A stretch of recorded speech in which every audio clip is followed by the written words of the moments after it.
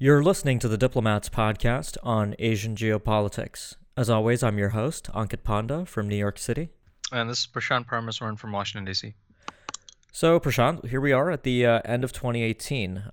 For hmm our listeners, we've recently taped a couple episodes that are a little bit forward looking with elections and flashpoints to look forward to in 2019. And I know that there's been some requests for that, so I hope those were useful. But we thought for this episode, which is going to be the last episode we record before the change in the calendar year, Prashant and I would reflect on some of the bigger trends and events in Asian geopolitics over the past year and reflect a bit on what they really meant and how these events really can be made sense of as we get to the end of the year and look forward to a new year in 2018. So each of us picked three topics, so we'll be discussing six topics in total over the course of this episode. And I'm not going to spoil it at the beginning of the episode, so you just have to listen to see what we've identified as the biggest trends in 2018. But I think a good place to begin, Prashant, and this was actually one that both of us had identified, is the 2018 was really the year where America First in the United States started to become more of a reality in practice. And I think, we talked about last year about the old adage that, personnel is policy in Washington, D.C., and the Trump administration was staffed with many individuals at the cabinet level that didn't necessarily share Donald Trump's view of America's role in the world and America's role in Asia at a visceral level. So last episode we discussed, obviously, Secretary of Defense Jim Mattis's departure. He's the latest figure to leave the administration, but also figures like Nikki Haley, figures at the National Security Council prior to John Bolton's appointment, including even H.R. McMaster, and even NSC staff members like Nadia Shadlow, Tom Bossert, and other members of the administration on the economic side. Certainly Gary Cohn was among that group as well. He departed earlier this year. Dina Powell left right at the beginning of the year. But broadly, I think what we've seen this year is a hollowing out of personnel that might disagree with Trump on the America First approach to foreign affairs. And on the flip side, we've seen the foreign policy staffing completely become replaced with loyalists to Trump who may or may not have their ideological differences with the president. But certainly in other areas, we've seen folks that do share the president's view that the United States is taken advantage of. John Bolton's an interesting figure here because he's an old name, right, from the Bush administration years. And he's back, and he certainly does bring something to the table for Trump with his skepticism of multilateralism more broadly. So what would you have to add to that? I mean, I think that's really, one of the biggest takeaways from this year. Yeah, absolutely. I mean, I think you framed the different aspects of those very well. I mean, the first is the departures, which I think has been really the most striking component, right? So, if the notion was that the Trump administration was I think there were individuals with this view that there were some adults in the room that would help manage Trump and his foreign policy inclinations. So whether it was Mattis or Tillerson, McMaster, Kelly was another one who was seen as sort of helping to manage some of the White House management. But all of those individuals have essentially either been replaced already or are going to be replaced by early next year. And so the question is, is the departure of those individuals going to lead to a foreign policy that looks more and more like President Trump? So that's one aspect of that. The other aspect of that is that as you pointed out, the new individuals that have come in, whether it's John Bolton or the ascendancy of Mike Pompeo, for example, these are individuals who have a more of a hardline, traditional view of American foreign policy, whether it's the use of force or perhaps some skepticism about multilateral institutions and some of the other instruments of U.S. power. So if these individuals grow more authoritative and the United States grows a little bit more jaded with some of the other traditional instruments of U.S. power, might we see a more sort of hard edge towards U.S. foreign policy and the use of American power? And then the third component of that is the fact that it's really a continuation of last year where we're seeing a lot of positions still remain unfilled, right? That's right. So whether at the lower level of the administration and the bureaucracy, we've been careful to emphasize on this podcast, and I think we should continue to do that, is there's a lot of focus on high profile cabinet positions, but really at the low level, a lot of the staffing hasn't been done. Key ambassadorial appointments haven't been filled as well. And it's important to remember, we talk a lot about chaos and disorder in the Trump administration, but the Trump administration hasn't really seen a high profile foreign policy crisis confront it that's been unexpected. And every administration does confront it at some point or the other. So if a foreign policy crisis comes to fore, how will these various aspects of worldviews, staff, personnel changes, how will all of that interact in terms of how the administration manages that? And I think that's a key point for 2019. If we do see a crisis like that, I think we'll see a lot of these dynamics kind of coalesce and come to the fore. Mm-hmm. Yeah, so I think this point is actually a good segue into the second topic that we wanted to discuss on this retrospective, which is the trade war, which was really in the realm of expectation and rhetoric in 2017, becoming a reality in 2018. And I think that sort of speaks to the underlying transition from America First being more posturing to becoming more reality in 2018. So the trade war in earnest kicked off on July 6th this year. That was the first day that the tariffs were actually imposed. And from then on, I think, markets started to take this more seriously. And I think we saw the associated increase in volatility in global markets as the United States and China began to impose reciprocal tariffs on one another. Obviously, we had the G20 encounter at the end of November, leading to a truce between the two sides that's up for review after a 90-day period in early 2019.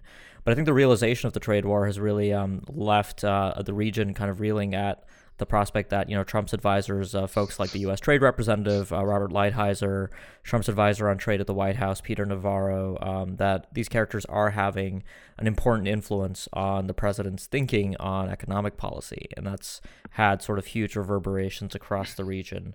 So, as of today, as of the end of the year, the total range of U.S. tariffs applied exclusively to China cover $250 billion in imports from China, and Chinese tariffs in return are at a lower level of $110 billion, but could be increased. China decided to stay those increases after the G20 meeting, but that could again be part of the escalation next year. Yeah, absolutely, and I think. As you pointed out, I mean, there's various prisms through which you could view this, right? One is through this perspective of growing U.S.-Chinese competition. The trade and economic component has been one key aspect of that we've seen. And the issue is, one of the central considerations is to what extent is, and to what degree is this going to last into 2019, right? Is it going to accelerate? Who will back down first? What are the consequences for individuals in the United States, including Trump's base? But I think the other aspect of this, which we've discussed briefly as well when we've talked about U.S.-China dynamics, is how does the region feel about all of this, right? There's been this conversation about to what extent does this generate costs among those in the region, but also what are the impact for supply chains in various aspects of economic management? What are the consequences not only for those who might actually lose with respect to the trade war, but if companies do move some of their operations overseas, it could be some countries that benefit to some degree, at least to a marginal extent, in terms of this U.S.-China trade war dynamics. But also, I mean, I guess towards the end of 2018, I mean, there are investors and individuals that are growing more uncertain about the direction of the U.S. economy as well. That's right. And so all of these dynamics seem to be contributing to the broader sense that, what all these countries in the region are confronting their own domestic and regional dynamics. But what if we see, dynamics or movement towards a U.S. recession, a souring of the on the U.S. economy? How could all of this play out in 2019? I guess is the broader lens through which individuals are viewing this. Yeah, I think a big factor sort of informing Trump's willingness to progress with the trade war was the fact that markets were rallying regardless of what he was doing with China policy, at least for a while. But I think, as of late, we've sort of seen him lash out at the Fed and really kind of show distress at the fact that we appear to be entering a bear market in the United States and possibly a recession in 2019, right before, or at least right as the 2020 election season starts to kick off. So I think in 2017, one of the reasons, skeptics of the trade war would at least point to the fact that Trump was too beholden to corporate America to effectively move ahead with the trade war because of the effect that would have on global uncertainty and markets more broadly. So it'll be interesting to see if that has any bearing on Trump's willingness to push forward. Even at the end of this 90-day period, if China doesn't make the kind of concessions that the United States is looking for, will that play a factor? And it depends on who you ask. For folks like Lighthizer and Navarro, I mean, this is really kind of the core purpose for their it's the core of their mission in the administration. And Trump has long shared an ideological sort of dislike of Chinese trade practices, what he perceives as China taking advantage of America. So it'll be interesting to see, if they do decide to push ahead, even if markets show that they're not quite happy about the direction in which things are going, which I think is pretty apparent at this point. Yep, absolutely. So I think from there, maybe we can talk a bit about the broader kind of strategic frame that the United States has had. I know that this is very U.S. focused so far, but I promise that the last three are less to do with the United States. But the Indo-Pacific concept or strategy or geographic descriptor, depending on which capital you're sitting in, has certainly become a lot more popular this year. It's become a lot more visible as a theme in the foreign policy messaging of major democracies in the Asia Pacific, namely the four democracies of the Quad: Australia, the United States, India, and Japan. And Prashant, I mean, we saw it kind of put front and center at the Shangri-La Dialogue in 2018 in Singapore. What's your appraisal? As we end 2018, is this Indo-Pacific business really, does this have legs? And what was really the difference that was made this year with the way that these countries approach this issue? Yeah, I mean, I think there are two parts to that. I think the first part is that in terms of a U.S. approach to the region, I think there were some doubts when the Indo-Pacific and the free and open Indo-Pacific strategy was initially rolled out by President Trump and APEC and in Vietnam, whether this would actually coalesce into anything of significance. And I think that question has largely been answered in the sense that the key administration officials, including Mattis and Pompeo, have gone to the region and laid out the security aspects of this, the economic aspects, some of the diplomatic aspects of it. And it really does seem to be an organizational concept for the administration, at least so far that we've seen, in terms of how it views the region. But I think the second part of that is the regional reaction to the free and open Indo-Pacific strategy by the United States. And we saw some of this at the Shangri-La Dialogue. And subsequently, essentially, if you were to boil it down and sort of take a step back, different countries and key regional actors have been essentially rolling out their own visions or their own strategies or their own approaches or their own previous strategies to the Indo-Pacific. And I think that's a proxy essentially for grave uncertainty about the extent to which they want to embrace the Trump administration's notion of a free and open Indo-Pacific strategy, which is a marriage of strategic considerations, including the rise of China that these countries share, but also more America first notions, such as the withdrawal from TPP, fair and reciprocal trade, that these countries may either oppose or may not be comfortable with, simply because it doesn't jive with some of the broader regional trends that we're seeing, including the advancement of the CPTPP following the U.S. withdrawal, et cetera, et cetera. So I think it's a mixed picture. So the Indo-Pacific and the free and open Indo-Pacific, it's something that there's a U.S. conversation that's going on, but there's also a regional conversation about what various actors can contribute in this sense, whether it's Japan or India and even some European states for that matter. That's right. I think one of the big issues to underline too with the free and open Indo-Pacific, and I think Mattis's departure kind of captures this well, is that you can have officials at the working level and even at the cabinet level sort of present strategy documents and well-informed speeches about what the administration's Indo-Pacific approach is, what are the principles informing this approach, things like international law, freedom of navigation, really, familiar ideas from the Obama administration's pivot and rebalance and principled security network rhetoric. But then, when you have Trump necessarily, throwing into doubt some of these principles with his own actions and own behaviors, I think that causes serious concern in the region.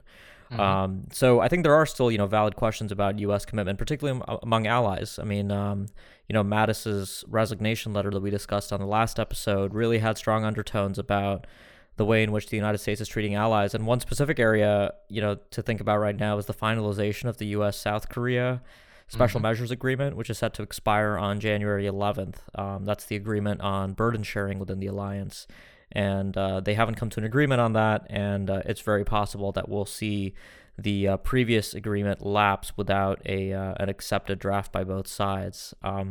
But I think, a development like that will be, again, felt across the region. So it doesn't matter if, Indo-Pacific Command is, or Pacific Command is renamed Indo-Pacific Command, or if officials, including Mike Pence, go to Asia and talk about how much they value a free and open Indo-Pacific if there isn't really buy-in all the way to the top, given the nature of the U.S. political system and how much power the executive has over the implementation of foreign policy at the end of the day.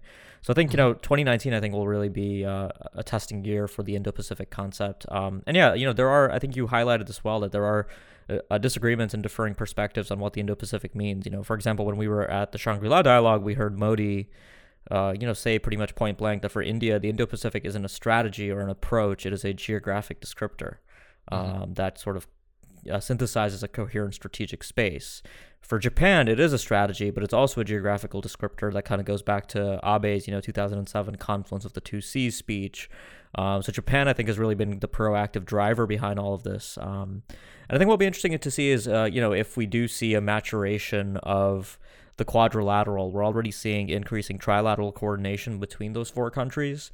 And it'll be interesting to see if that expands and if other countries are sort of brought into the fold. Candidate countries here being potentially Vietnam, the Philippines, potentially even Singapore, coming into that Indo-Pacific fold without sort of getting at the issue of ASEAN centrality, which is another issue to talk about. But, speaking of Southeast Asia, I think, again, a good transition here for us to maybe talk a bit about the South China Sea, where I think in 2018 we really sort of saw the crystallization of a new normal that we got a good sense for in 2017. But, Prashant, as someone that spends a lot of time in Southeast Asia and watching the region, what would you say are the big things to take away about the South China Sea after this year? A couple of things. I mean, I think in one sense, there's been a ongoing conversation about the South China Sea increasingly becoming a platform for U.S.-China competition or U.S.-China rivalry. And I think on that front, the Trump administration came into office increasing the focus on freedom of navigation operations, and I think hardening its overall approach towards China. And there was a sense in the region, a bit of confusion about what would the role of the South China Sea be in all of this? And I think as we discussed in previous podcasts, so far we haven't really seen a concretization of a new U.S. strategy or approach that would considerably change the dynamics in the South China Sea beyond the usual notions around diplomacy, continued statements, some cost imposition measures. We saw like the exclusion of China from RIMPAC, which was a big one, but no real follow-through measures subsequently. But on the other hand, with respect to China, we've seen a crystallization of what the Chinese approach is, which is continued militarization of the South China Sea while also trying to pick apart the various claimants in the South China Sea and Southeast Asia and keeping the diplomatic track alive with the code of conduct in the South China Sea, even though we're not really confident where all of that is going, considering the fact that the Chinese have postponed that several years down the road now. So that's one piece of that, the sort of U.S.-China role. And the second part of that, which has been the sort of real, I think, disappointment over the past few years, is the notion of pessimism about the role of ASEAN and Southeast Asian states' roles themselves. I think there's a real resignation. We talked about this before with the rise of President Duterte in the Philippines. that ASEAN as an institution and individual Southeast Asian states, the role of multilateralism has really been put under strain, given the fact that China has made a lot of progress, and they've also made a couple of deals with key claimant states, notably the Philippines. I think it remains to be seen to what extent Southeast Asian states will take their own individual measures to consolidate their own claims in the South China Sea. We saw this with Indonesia and its construction of military facilities recently. We've seen from the new old Malaysian Prime Minister Mahathir Mohamad and his statements on the South China Sea.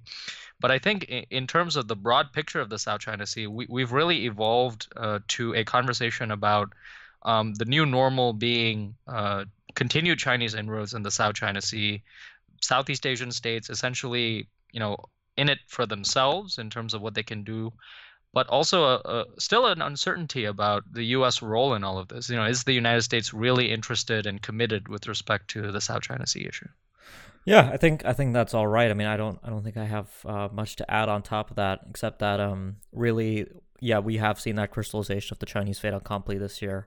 But it'll be interesting to see, next year again if regional and extra-regional states, including countries like the French and the British, bring forward a more assertive posture towards the South China Sea. I think one interesting development this year is that I think we've really seen Japan for the past 3 years now step up its expeditionary sort of involvement in the region. Mm-hmm. The Japanese haven't undertaken anything like joint patrols, but they are conducting exercises and are regularly transiting the area. So this year, JS Kago was, for example, trailed by the Chinese Navy. I think the Japanese are very much committed. It was interesting, actually, there was a North Korean sanctions enforcement action by Japan in the South China Sea of a ship-to-ship transfer. So the Japanese are really kind of stretching their wings when it comes to becoming involved in things like freedom of navigation and supporting the rules-based order in that part of the world. Yeah, I think that's a really important point, I think, because you have seen, there's focus a lot of times, and we've discussed this before, on freedom of navigation operations, but the focus in terms of outside countries on presence operations, and these sort of things that we were talking about, like after exercises, that countries do occasional interactions in the South China Sea before ending those engagements. That has become a really routine development in 2018. Whereas it might have been sort of news headlines in 2017. That's really important. And the other aspect of that is, as you pointed out, I mean, these strategic spaces, the South China Sea, the Indian Ocean, Northeast Asia, a lot of these things, they interact, right? So if India takes a more proactive approach to the South China Sea, you see the Chinese playing out more in the Indian Ocean, and so on and so forth. So I really think the sort of I guess the merger of strategic spaces together with this notion of the Indo-Pacific is a really interesting trend to monitor in 2019 too. Absolutely. Also, while things are going well for China in the South China Sea, I think one area where we sort of saw headwinds for Chinese foreign policy in 2018 was with the Belt and Road Initiative in Asia, where I think we have several examples of the outcomes of democratic elections producing an outcome that's negative for China's Belt and Road Initiative. So here are the examples that I might point to include the Maldives most recently, Sri Lanka on some level with the undemocratic outcome of the constitutional crisis that sort of threw further uncertainty into the future of China there. Malaysia is a big one. You talked a bit about that earlier with Mahathir Mohamad's return to the top in May and his subsequent review of Chinese finance projects that had been undertaken by his predecessor. And finally, the big one in Pakistan, where Imran Khan has, he has inherited a Pakistani economy on the verge of a balance of payments crisis and has come to power at a time of greater scrutiny internally of the conditions that Pakistan agreed to for the China-Pakistan Economic Corridor, kind of the crown jewel of the Belt and Road Initiative. And I think across the board, we've seen these kinds of outcomes pose a problem for China. And yes, it's true that in other parts of Asia, China has taken steps forward. For example, with Nepal this year, the Belt and Road did move forward in an important way with the unified communist Marxist government there, really consolidating power and crystallizing a less India-dependent foreign policy, or at least a direction toward that. They do remain dependent on India in the short term. But I think this trend I think is really something that I think we're going to see more of, especially as the Belt and Road just hit 5 years earlier this year, and countries are now finally starting to feel the implications of projects that might have been agreed to 3, 4, 5 years ago, and the consequences are really coming to heel now. And the reaction in the domestic polities in many of these Asian states is not necessarily positive towards China. And in other areas, even I think one interesting example is the squandering of goodwill with Papua New Guinea after the APEC summit there and the behavior of certain Chinese representatives. So I think throughout the region, I think there are sort of headwinds now for Chinese engagement. I don't think these countries are necessarily going to pivot away from China, just given the sheer value of economic engagement with Beijing. But at least for the Belt and Road, I think 2018 has sort of shown that there are cracks to this initiative, that it's not the kind of unstoppable force that it was sometimes portrayed to be. Absolutely. And I think the interesting aspect of this is, the notion of pushback against the Belt and Road.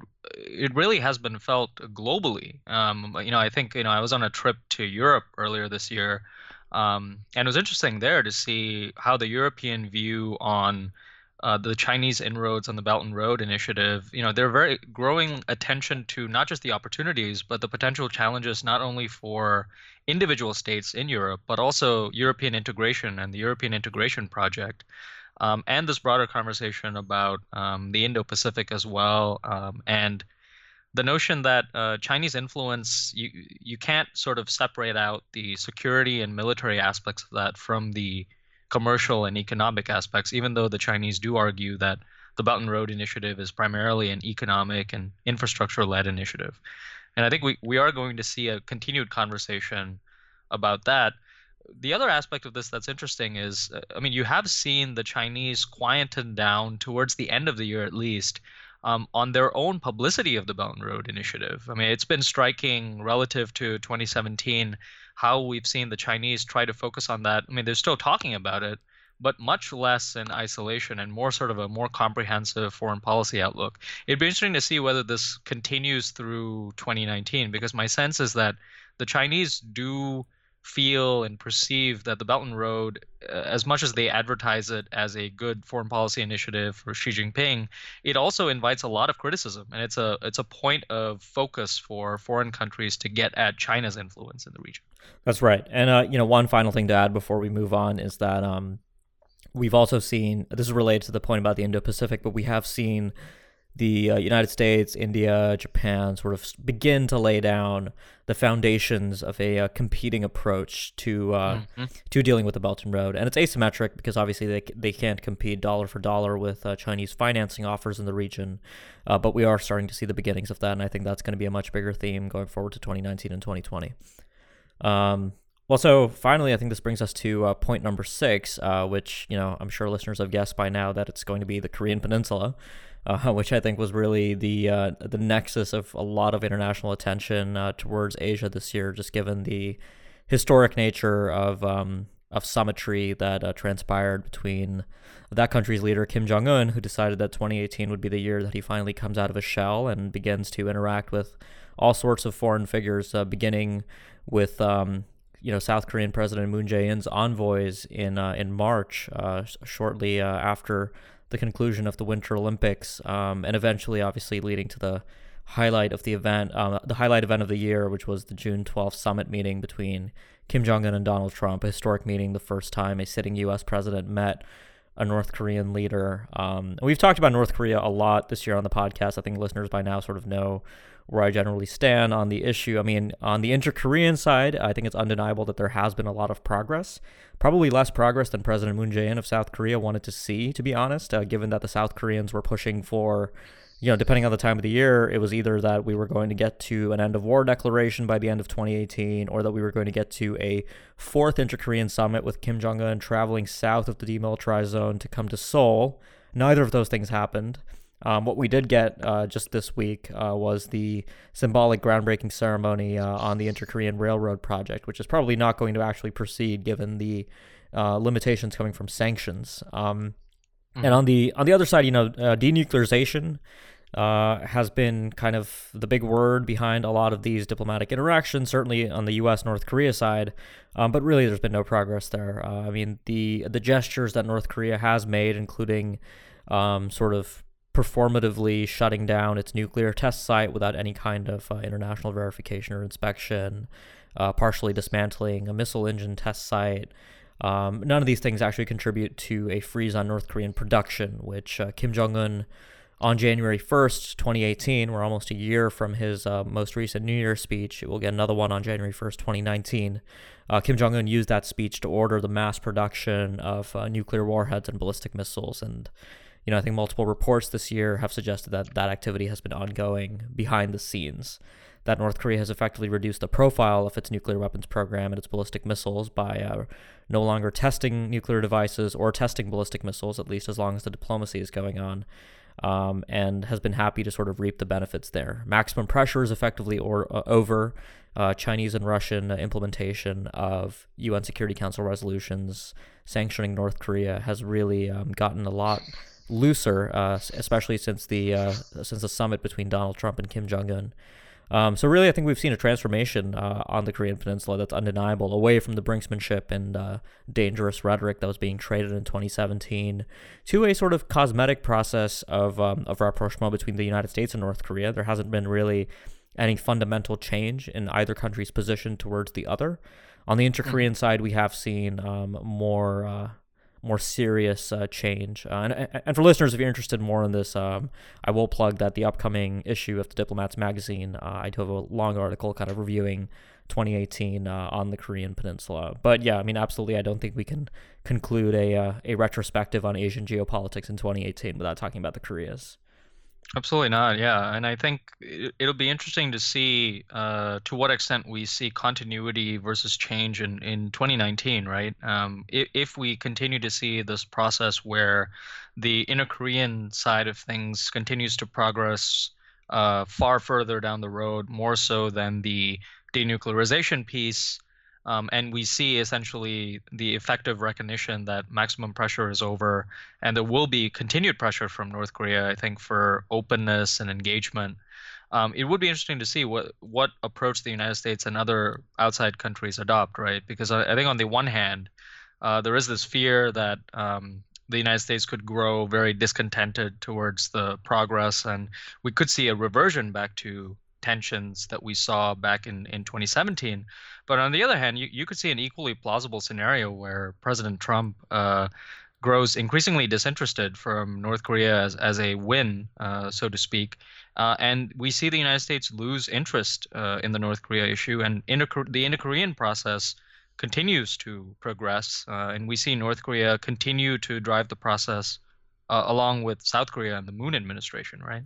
Yeah, yeah. I mean, I know we're not prognosticating too much on this episode, but it's hard to say. I mean, I think Trump recognizes that North Korea was widely seen as one of his only foreign policy wins. Regardless of the reality, I think there's a big narrative around that it did help reduce tensions. And if markets continue what they're doing and Trump really has nowhere else to find anything positive, we might see North Korea again come to the center. And I think we saw that this week, right? I mean, as we experienced the worst Christmas Eve, I think, since 1918 in U.S. financial markets. Trump tweets a picture of himself saying that he's staying late at the Oval Office on Christmas Eve to work on the summit with Kim Jong Un. So it's really hard to say where things are going to go. I think the North Koreans have been quite clear, though, in their messaging that they're looking for the United States, that if there's going to be progress this time, the U.S. will have to abandon its all or nothing approach to denuclearization and sanctions relief, and really adopt a step-by-step phased plan. And really, I mean, as long as John Bolton is there, and as long as Pompeo continues to keep this, try to keep up the appearance of a process with North Korea, it doesn't seem too likely that the U.S. is going to fundamentally reevaluate that unless there's a serious change of heart.